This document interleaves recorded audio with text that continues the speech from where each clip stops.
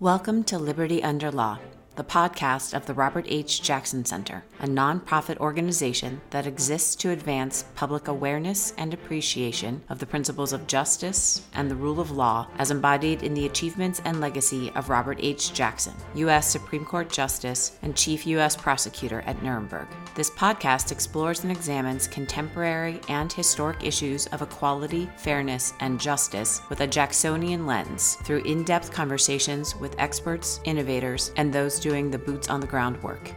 I am your host, Kristen McMahon, president of the Robert H. Jackson Center.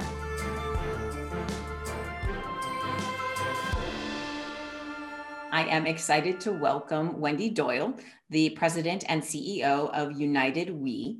And since 1991, United We has invested wisely in the success of women of all ages. They envision a world where all women are empowered to strengthen America's economy and democracy. And United We tackles barriers to women's economic growth and unlocks women's economic potential through research, policy solutions, and civic engagement. Wendy, thank you so much for joining me for tea today. Kristen, it's my pleasure and honor to be with you. Well, I want to start by giving people an understanding of United We. So let's talk about, where do you work? Where do you operate geographically? So geographically, we're headquartered in Kansas City, Missouri, and we serve our research policy work in Missouri and Kansas. And our appointments project, which we're going to talk about, is scaling across the country, so a broader reach. Fantastic. Okay, that was going to be one of my questions about that project too. And then topically, what are some of the issues that you engage in? We are a nonpartisan organization, and we are really focused on economic development for women and their families. And that's really broad, Kristen, but how we have defined that and have really focused from a policy perspective is around pay equity, paid family leave, women's entrepreneurship, the workplace are really some of our priorities for us. Great. Okay. And then I understand last year, United We went through a name change. So you were the Women's Foundation. Yes. And United We, and I would love to hear what prompted that name change. It's a great question, and one that was not easy to answer. Should we be changing our name? And as you highlighted, we are celebrating 30 years as an organization. And the evolution of where the organization started in 1991 to where we are today looks really different. And the Women's Foundation, when we launched in 1991, as you mentioned, it was really to secure funding, philanthropic dollars from women to be able to invest back into the community. And that model really has evolved. And so as we were evolving and as we were just putting some finishing touches to a 5-year strategic plan, as we were having conversations, not only here in the Midwest, but also nationally, we really identified our name isn't really reflective of who we are today. So we really started the journey of evaluating that and came up with United We to be more inclusive, to really be more about not only is it women, but we need men to be part of this conversation as well. And the We stands for Women's Empowerment. So United Women's Empowerment, and short United We, to really start to tell more of our story of our research policy and civic leadership work. And I like that it harkens back to some of our founding documents, with the United We stand and that whole premise as well. We took that into consideration for sure. It was, a hard, difficult 9-month journey, but we are really excited to see where it goes. And this is really new. So we just renamed and rebranded the organization at the end of September. Oh, okay. Very new then. Great. All right. Okay. So you mentioned a couple issues, and for our audience who joined us for the first tea of this month, that tea was very much focused on I would say harm to women. So, physical harm, gender mutilation, child marriage. And so the Jackson Center wanted to showcase other aspects of some of those equity gaps as it pertains to women and girls. And that's why I'm excited to talk to you about the work that you have been doing, because you, and I love this about your organization, you say on your website that you're trying to tackle the problem from all angles. So from as many different ways as possible. Yes, most definitely. Oh, sorry, go ahead. No, most definitely. You're exactly right. And all angles. And I think that's great. And I feel, and please by all means correct me if this is not correct, it feels like a lot of what you do starts with the research. You're really trying to dig into what are the challenges that women are facing to get a handle on where do we even go from that. So I would love for you to talk a little bit about that research premise. Really, that was a foundational principle of the organization back in 1991. And they really based launching on data and looking at charitable giving in the region. And at that point, really identified only 4% of giving was going to support women and girls organizations, which really gave them the case for support to launch. And we really took that, but really accelerated it. And as you pointed out, it really is a foundational principle for us as an organization and really helps us to have informed conversations, but really data-driven solutions is what we're really driving toward. And we have spent a lot of time in the research space, not only qualitative, but also quantitative research as well, and partnering with higher ed institutions here in the Midwest to really help be our research partners. We have done an additional research study just looking at what's happening in the Midwest with the Johns Hopkins University, looking at breast cancer comorbidities. But we really believe that it is imperative to have the data and facts to really be informed to look at solutions moving forward. So we've invested in the last 7 years into 19 research studies and policy briefs to really just help us around getting our arms around this big topic of economy.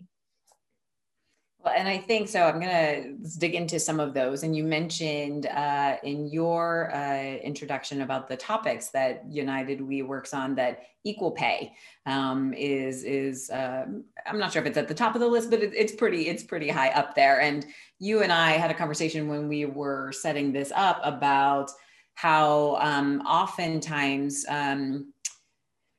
people who are working on issues run the risk of that when the big thing happens. People are like, great, we're done, the problem is solved, and money and attention sort of shifts focus to what they see as other big problems.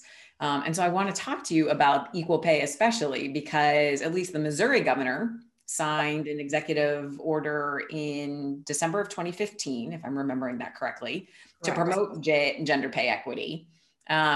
So I guess let me just start with the very open question of how's that going? It's a great question. And you think about that happening in the Midwest and pretty conservative thinking. It's pretty remarkable sitting here where we are today and looking backwards. It was interesting how that happened. And I'm really proud of, where it took us and where it led us to getting, as you pointed out, maybe not the big thing, but a small thing. And it started by having a legislator in Missouri who really, I was sharing a research study, the status of women in Missouri, and we identified that as a barrier, pay equity. And it really resonated with him because he was raised by a single mom. And she worked for an organization that she knew she was getting, for the same job, getting paid less than the man. And it was personal for him.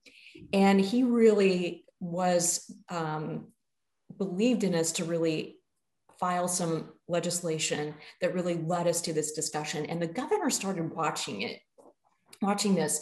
And for this to happen in Missouri was just pretty remarkable, but we did get a hearing, we testified. It did not move forward out of the House of Representatives, but it did catch the governor's attention. And he really said, you know what, he had daughters and said, I want to make this better for my future daughters and for what they may be experiencing. So he signed Executive Order 15-09. We invited him to sign that executive order actually at our annual event because we wanted people to witness who may not have had that opportunity before, actually seeing, a really piece of, law happening. And he called for the best practice guidelines to be established and really cited us as an organization and the University of Missouri to create those best practice guidelines for the state. And once we had those completed, then on Equal Pay Day in 2016, then he issued a directive to really call for the Office of Administration in Missouri to start implementing the best practice guidelines. And Kristen, what it really came down to are some key things that any organization can do at any time without being a law. One being just an evaluation, of just taking a moment, taking the time to just evaluate, do we have discrepancies in pay between women and men? Something really simple that anyone can do. And then secondly, really starting to move toward paycheck transparency. And we know there are several states that have already passed laws that this is not a challenge, but we wanted to at least get the idea out into the public sector. And then the third is really looking at banning salary history from employment applications. And that's really been the easiest opportunity for us to start really moving that piece forward. And we have had success not only at the state level for all future state employees applying for a job, but also having conversations here in the heartland with mayors, county executives, just encouraging them to follow suit as a way to build some momentum and keeping the issue out in the forefront. Well, that's great. And are you seeing the momentum? I know the last year has been a little weird, but we can't stop working on these issues. So I'm just curious, how is that progress going? It's going surprisingly well, although, as you had cited, just a lot of distraction with elected officials, just with the COVID and social unrest that we've all experienced throughout the year. But conversations are still occurring. And we did have Jackson County, Missouri step up and implement this recently, the banning salary history. So, conversations are still occurring. And we hope we can continue to see momentum. But something very simple, a call to action to your audience, very simple to do, to take back to employers. Hey, let's just evaluate, and something really easy, just to take salary history off of employment applications. I appreciate your focus on practicality. That is something we try to talk to our audience about as well, to help them understand how they can take these conversations and put them into their own lives and into their own community. So I appreciate that. Another topic, paid family leave. And so, I think that I feel as if the conversation around pay equity has become public enough, universal enough that people understand that there is an issue, and that women, on average, depending on their ethnicity or their race, are paid some percentage of what a man is paid. Paid family leave feels a little less on the radar to me, in terms of how this impacts a woman's ability for economic growth, for her own personal growth. So why is paid family leave important?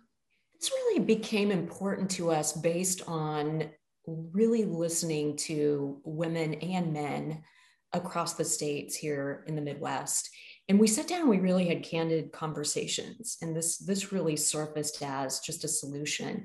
And then it was, once we did some additional research and policy brief work on this particular topic, we really identified no one else was really talking about it here in the Midwest. So something that was important to us.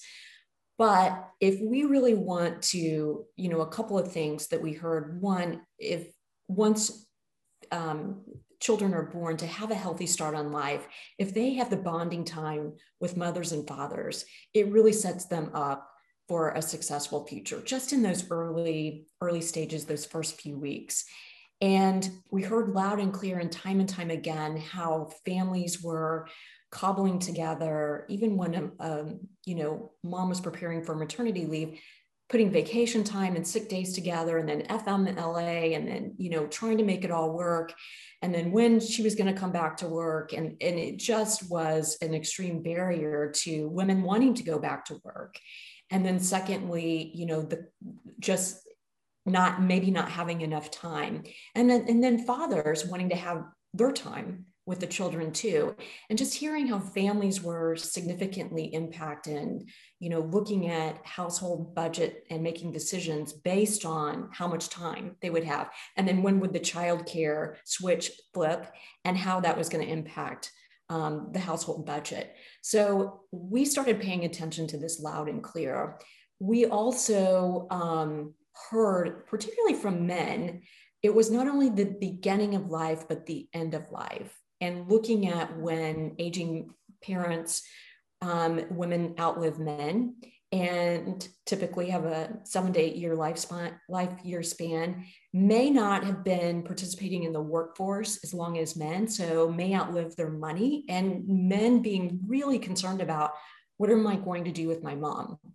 And is my mom going to have to come here? And then what do I do when I need to take her to a doctor's appointment? So just not putting families, women and men, in position to have to choose between work and family was really the priority for us. So we shared a policy brief with both governors here in Missouri and Kansas, and quickly started having really informed, data-driven conversations.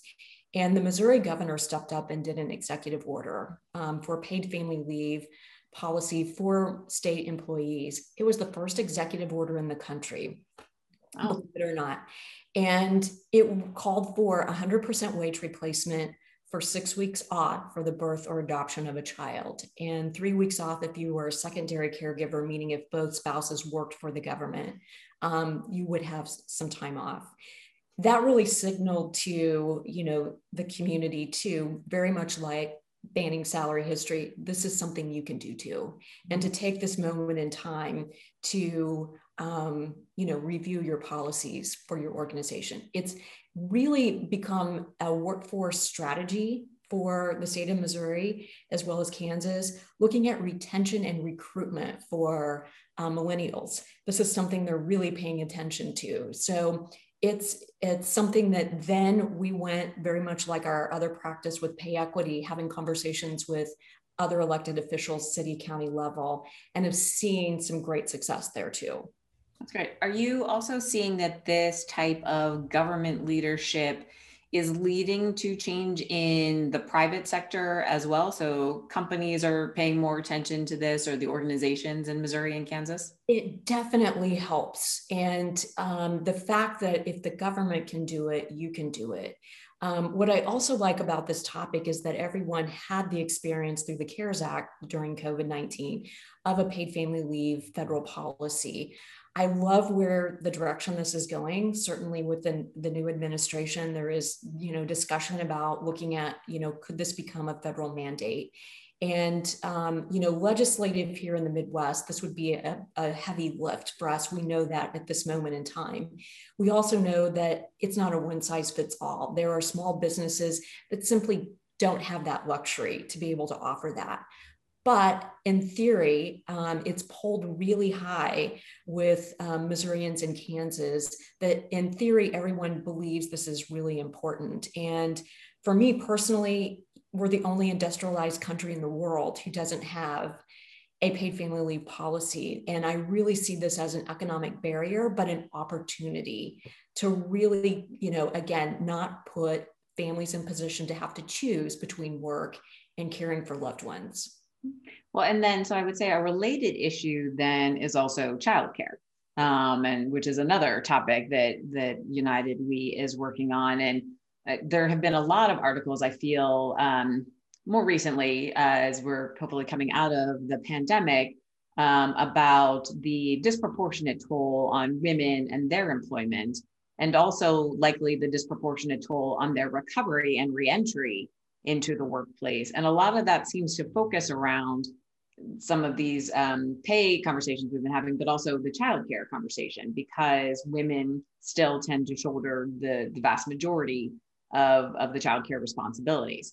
And this feels, as I was doing my research, like a somewhat of a new effort for you all. So I just wanted to see what you're thinking about or what you're working on with regard to that.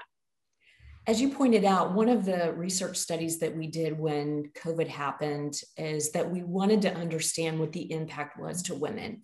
So we quickly went to work and put together a data dashboard, just helping us understand the impact.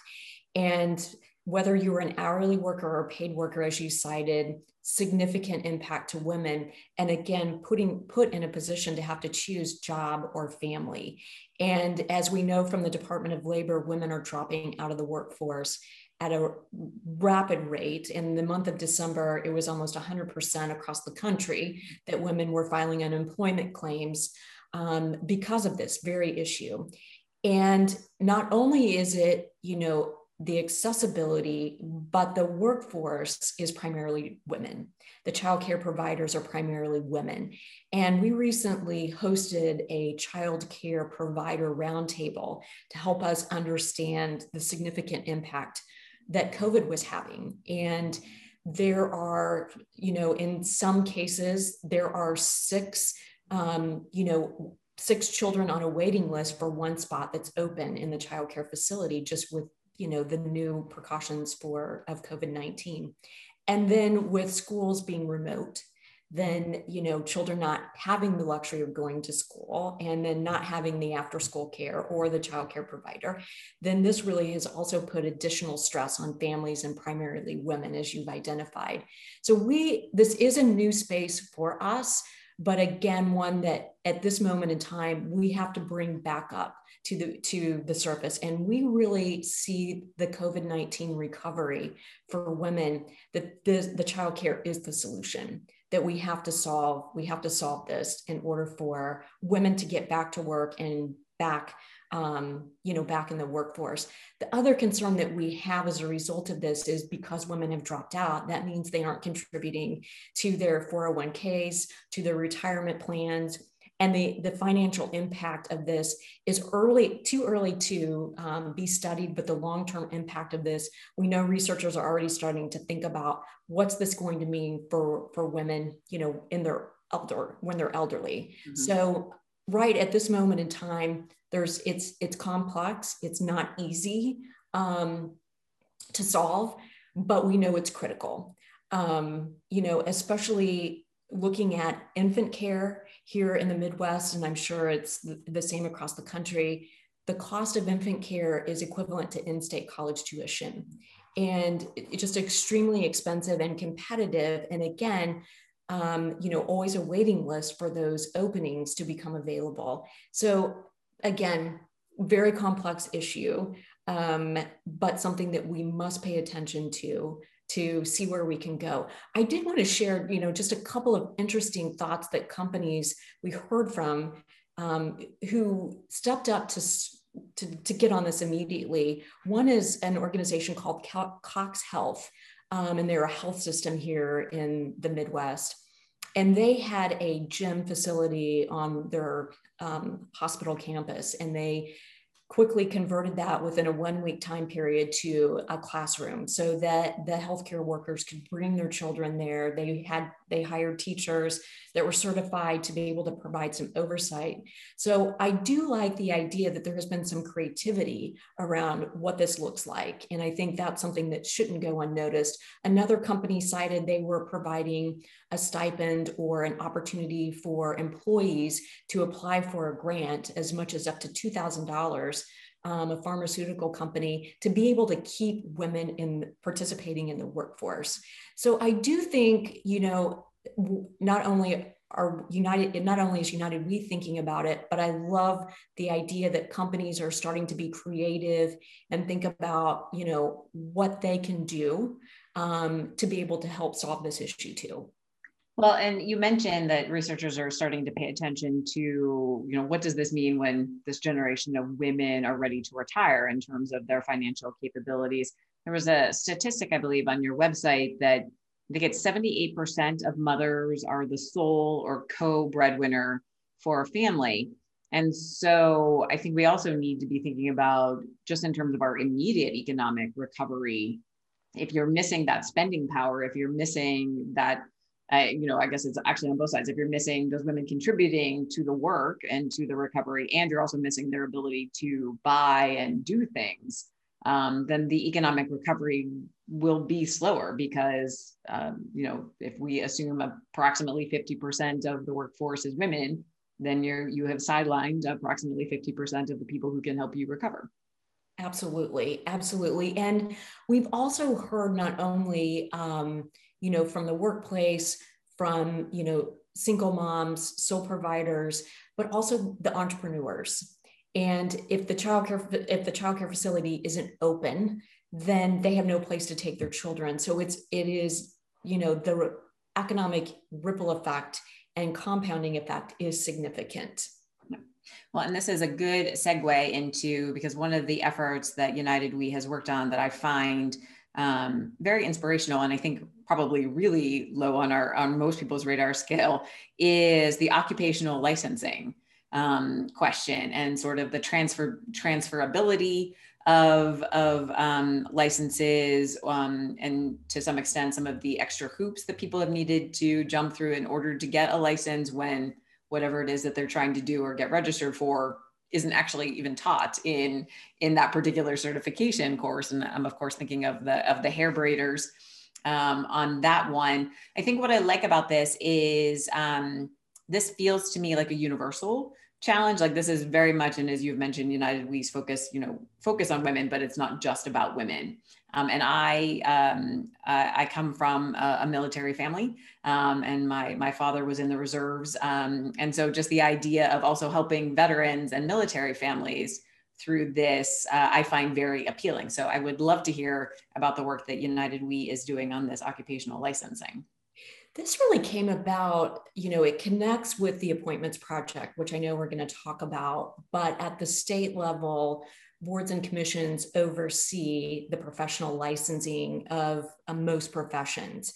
And so it really has a thread to that work as well. So we started looking at this based on having some listening sessions and really hearing from women that when this was pre-COVID, when they would think of a solution around the childcare challenge, what did they gravitate to? And it was launching their own business, being, in control and their time and having some flexibility. Now, we all know that that's being a business owner, it could be pretty much 24/7 and may not be realistic. But it was interesting to hear how women of all income levels they were gravitating to that.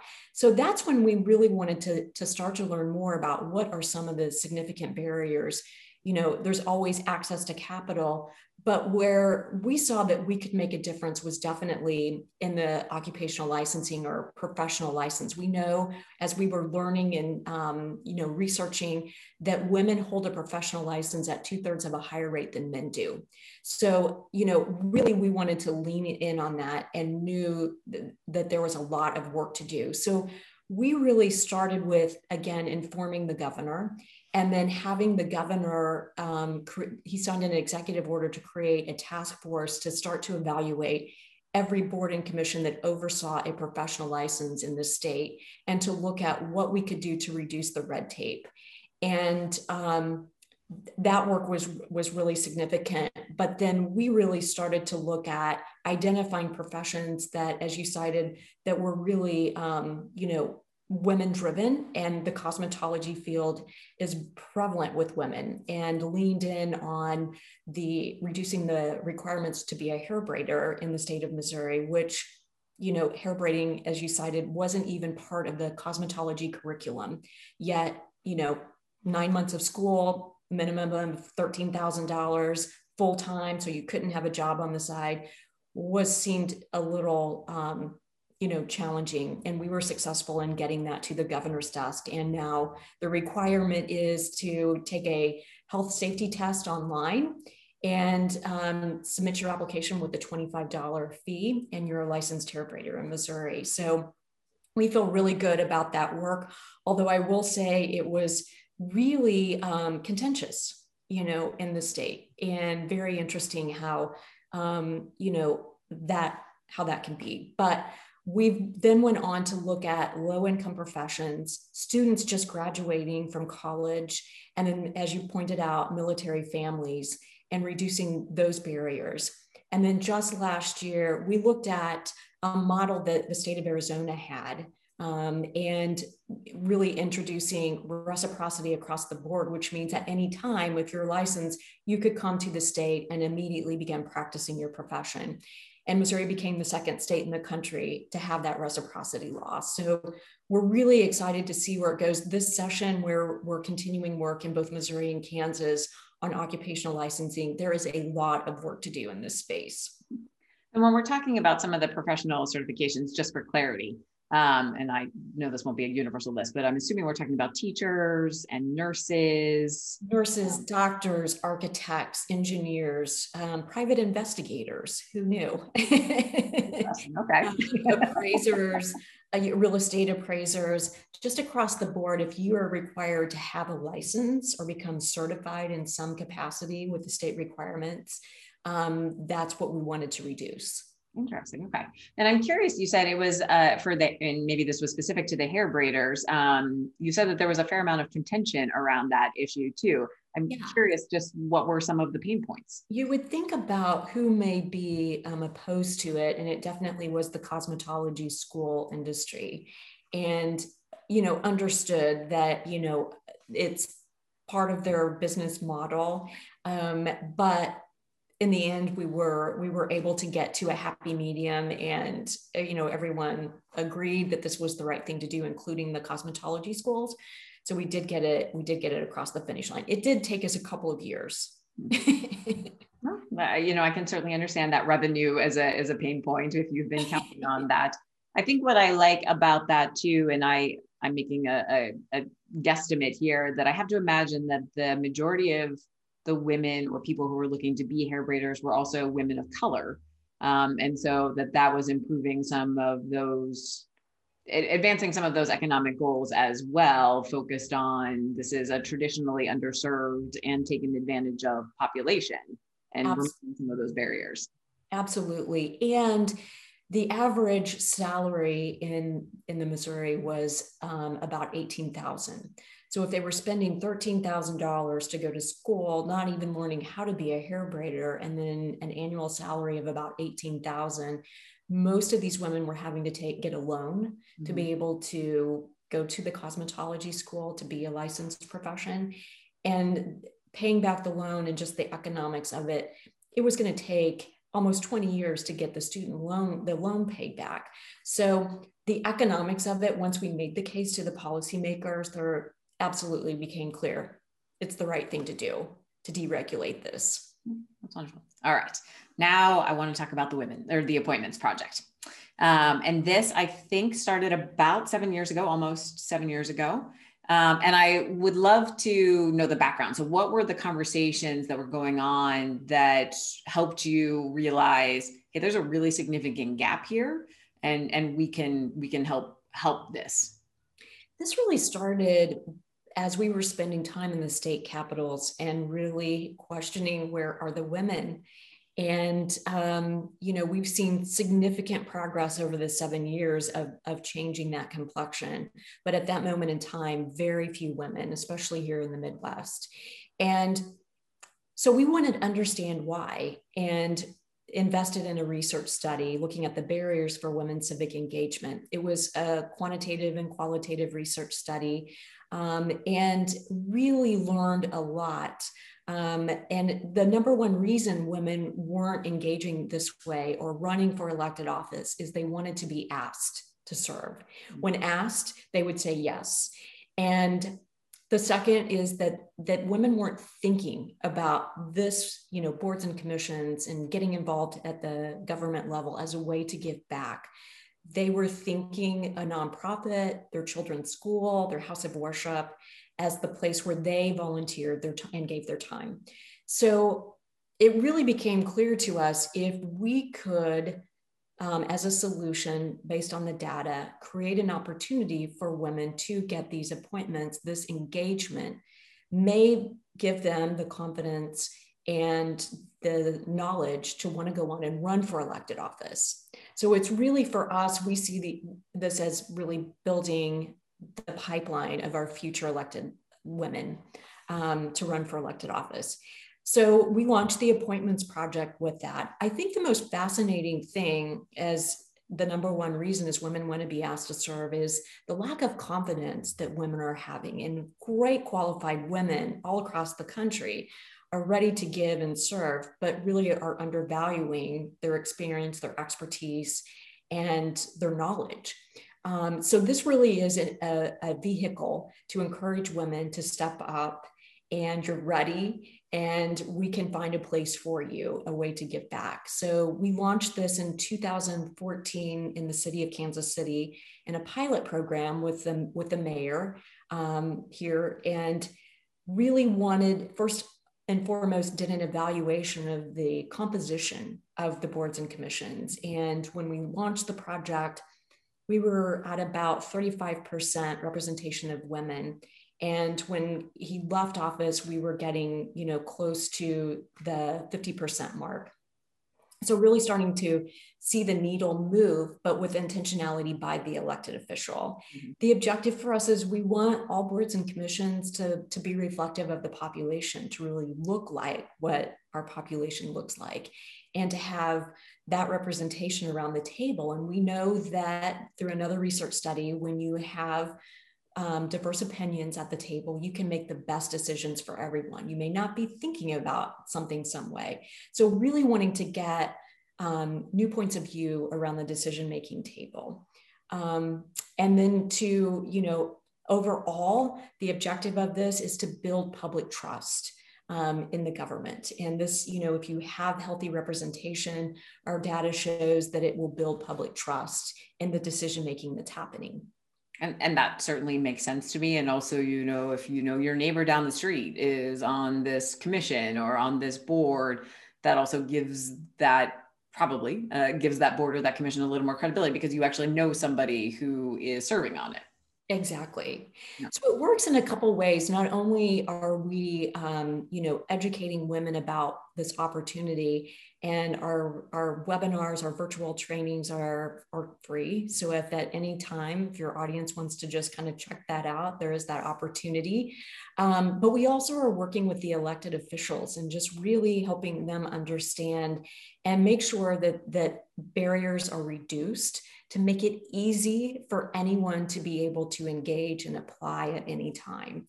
So that's been a fascinating project in itself. And I know that you continue to work with other city mayors or town elected officials. Is it the case that there also needs to be some education there as to the need to ask women and why there is that need? Are you finding that? Absolutely. There is definitely, again, most people don't think about a board or a commission as a way to share their time, talent. And this is creating that awareness is really important. So again, working with the elected official in a public way to be able to highlight this is an opportunity that exists and we want to engage you. I will say we have about 28% representation of women of color in all of our appointments. We have had over 140 women appointed today at city, county, state level. The elected officials like it because we're bringing new faces, new backgrounds, new expertise to the table. It is it's something that every elected official walks into. In a new administration, you're thinking about, getting to work and making sure everyone's safe. But the boards and commissions piece is a responsibility, a significant responsibility. And we are an opportunity, we make it easy for the elected official. And it's been exciting to see where this will go. And then I think, and you mentioned some workshops on this, it sounds, I believe, and I think you're in the middle of a 4-part workshop right now of how helping women understand sort of what the opportunities are here. I like that there was some pieces about building their confidence, so to help them understand how their skills translate into something like this? So are you finding, it sounds to me like those two pieces of this are very critical for the success. Absolutely. And you're referencing a partnership that we developed with the University of Kansas and really kind of testing this idea of the appointments project. And then, giving some tools to maybe want to go on and run for elected office. So we're creating a little pilot here in Kansas and testing. But the confidence is really, it's really a significant barrier for women. The most qualified women still are questioning, am I ready? Am I prepared for that? Should I be running for elected office? Should I wait and put this on the back burner? It's really fascinating to me to see that.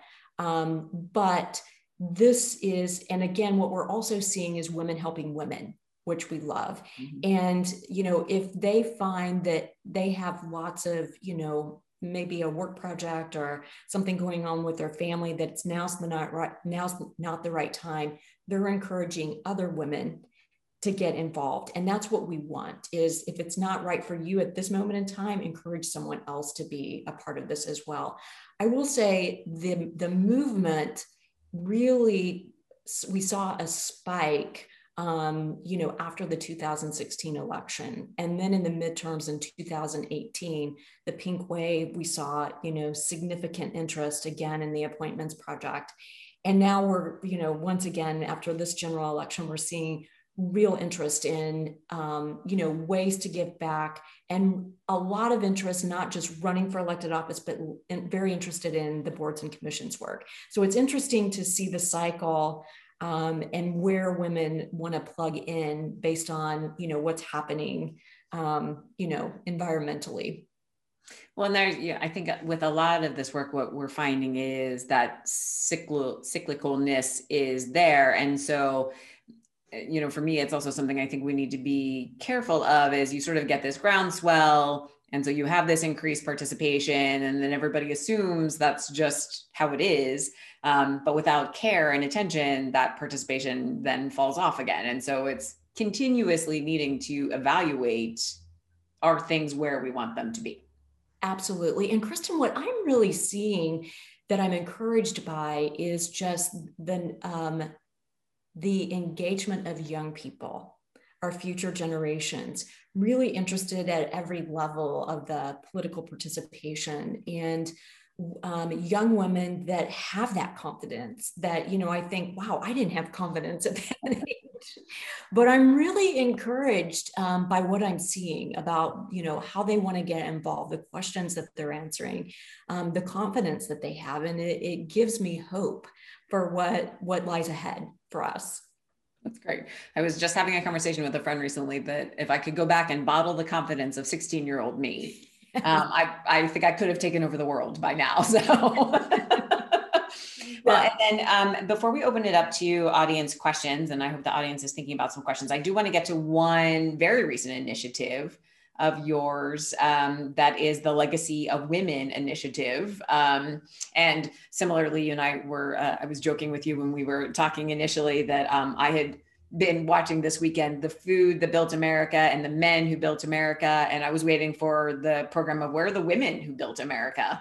And one of my friends said, oh, you mean the women who behind the men who built America? And I was like, nope, that's absolutely not what I meant. And I feel like this Legacy of Women initiative is speaking to me on a very personal level as a result.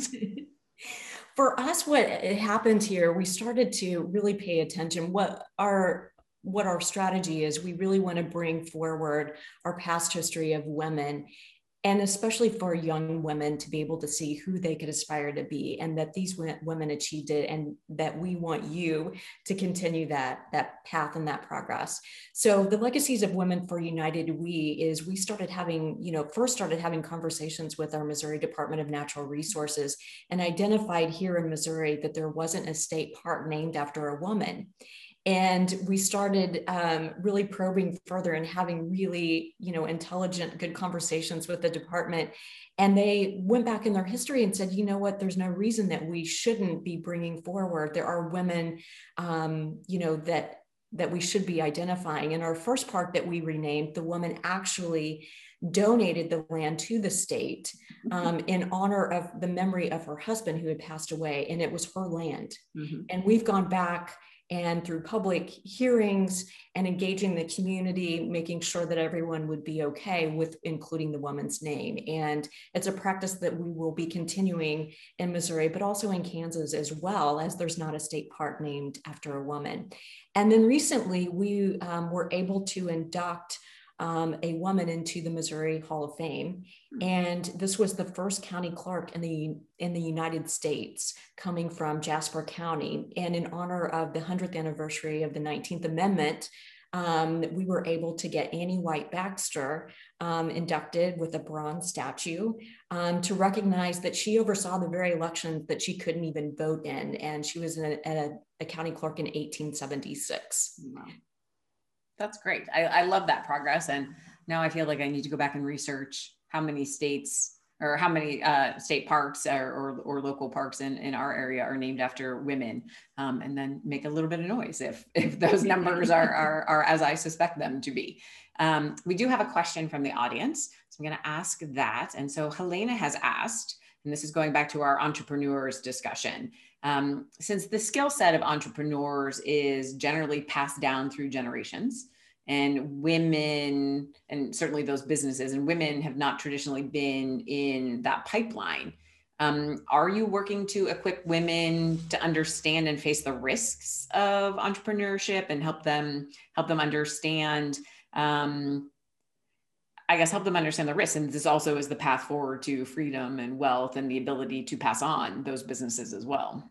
There are lots, that's a great question. There are lots of organizations out there that I feel like that are providing that tangible, hands-on support and experience on how to overcome that, or to think through that before launching the business.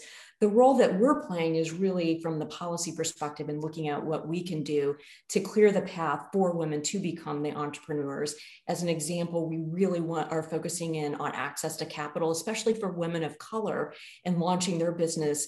They need capital. And we know that women across the board are overlooked and men always are getting the investment. So that is an example. But the tactical piece, there are lots of great resources out there. The National Association of Women Business Owners, NAWBO, they have chapters all across the country as well as national resources. That would be a great place to go to get some of that support or data and information. That's right. Okay, thank you. All right. Lightning round. As we let our audience ask some questions, here's the lightning round question. What progress do you hope to see in the next year? I hope to see progress around paid family leave and childcare. And I also hope to see more women on boards and commissions across the country. Okay, I'm going to drill down into this a little bit. What progress do you hope to see on paid family leave and equal pay and childcare? I would love to see a federal mandate on the paid family leave. I would love to see everyone in the United States be able to take advantage of a paid family leave policy. And I do think there's some interesting discussions that are happening federally. I think there is that possibility.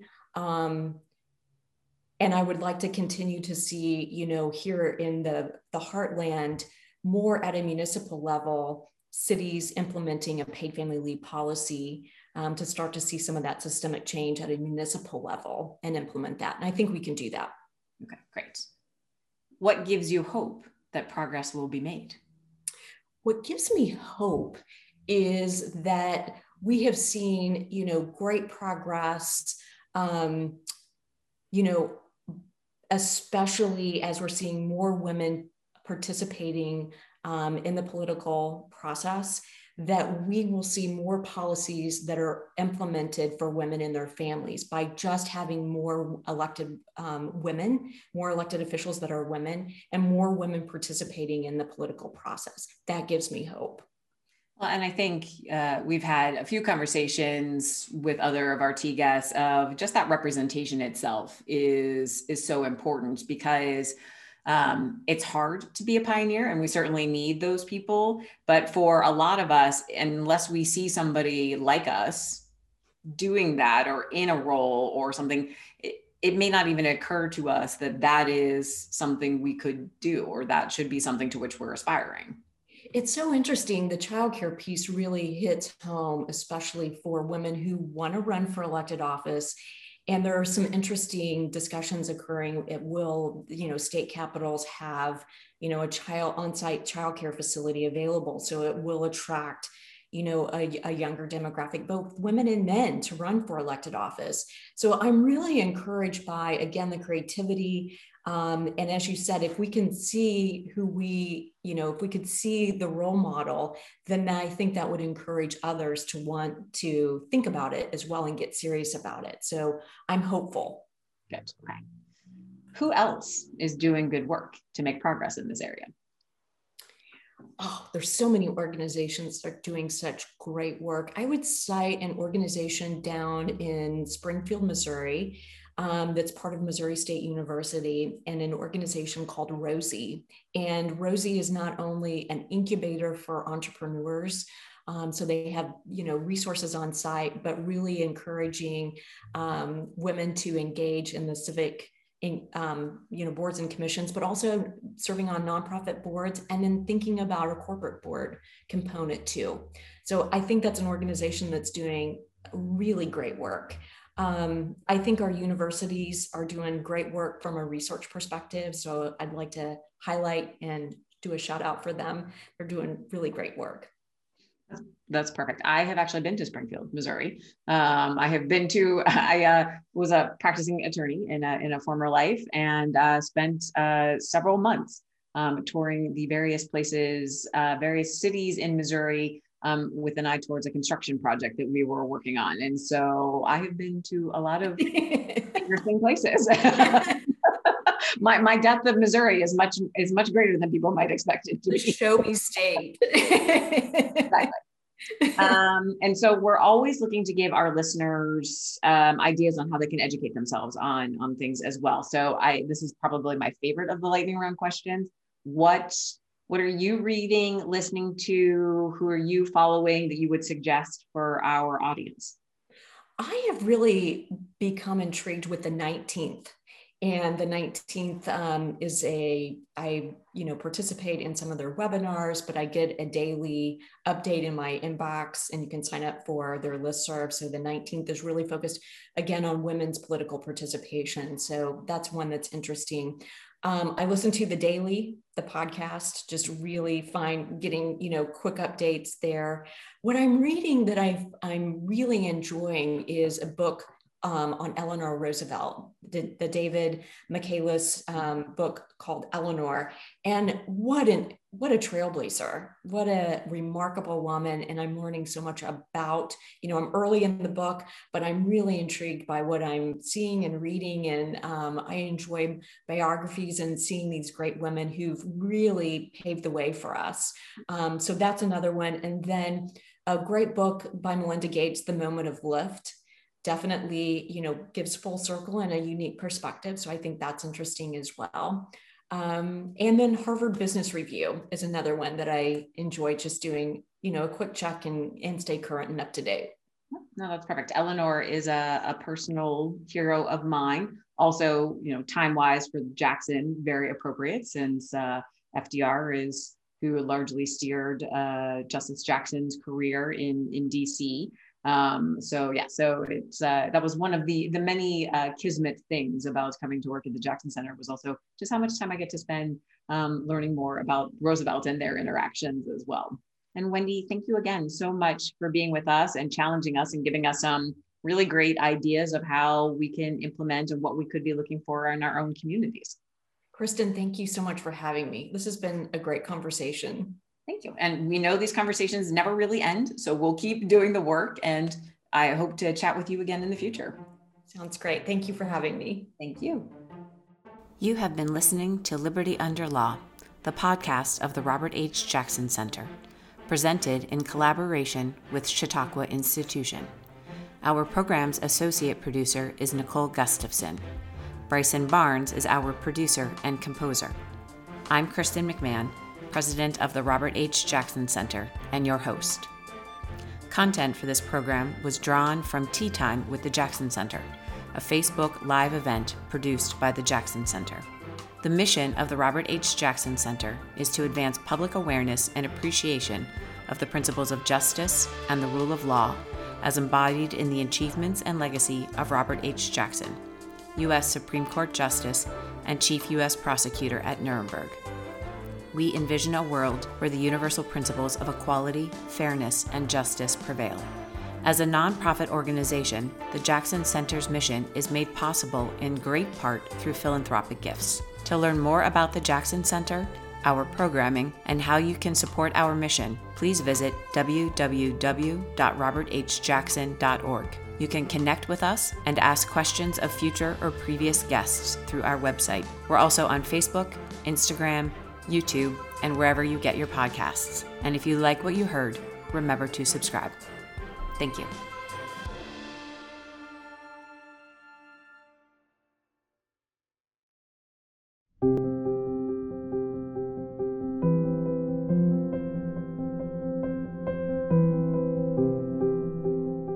CHQ Assembly is made possible through the collaboration and innovation of Chautauqua Institution's full-time and part-time staff, seasonal staff, and many volunteers, as well as participants like you, whose engagement, gifts, and subscriptions sustain our mission.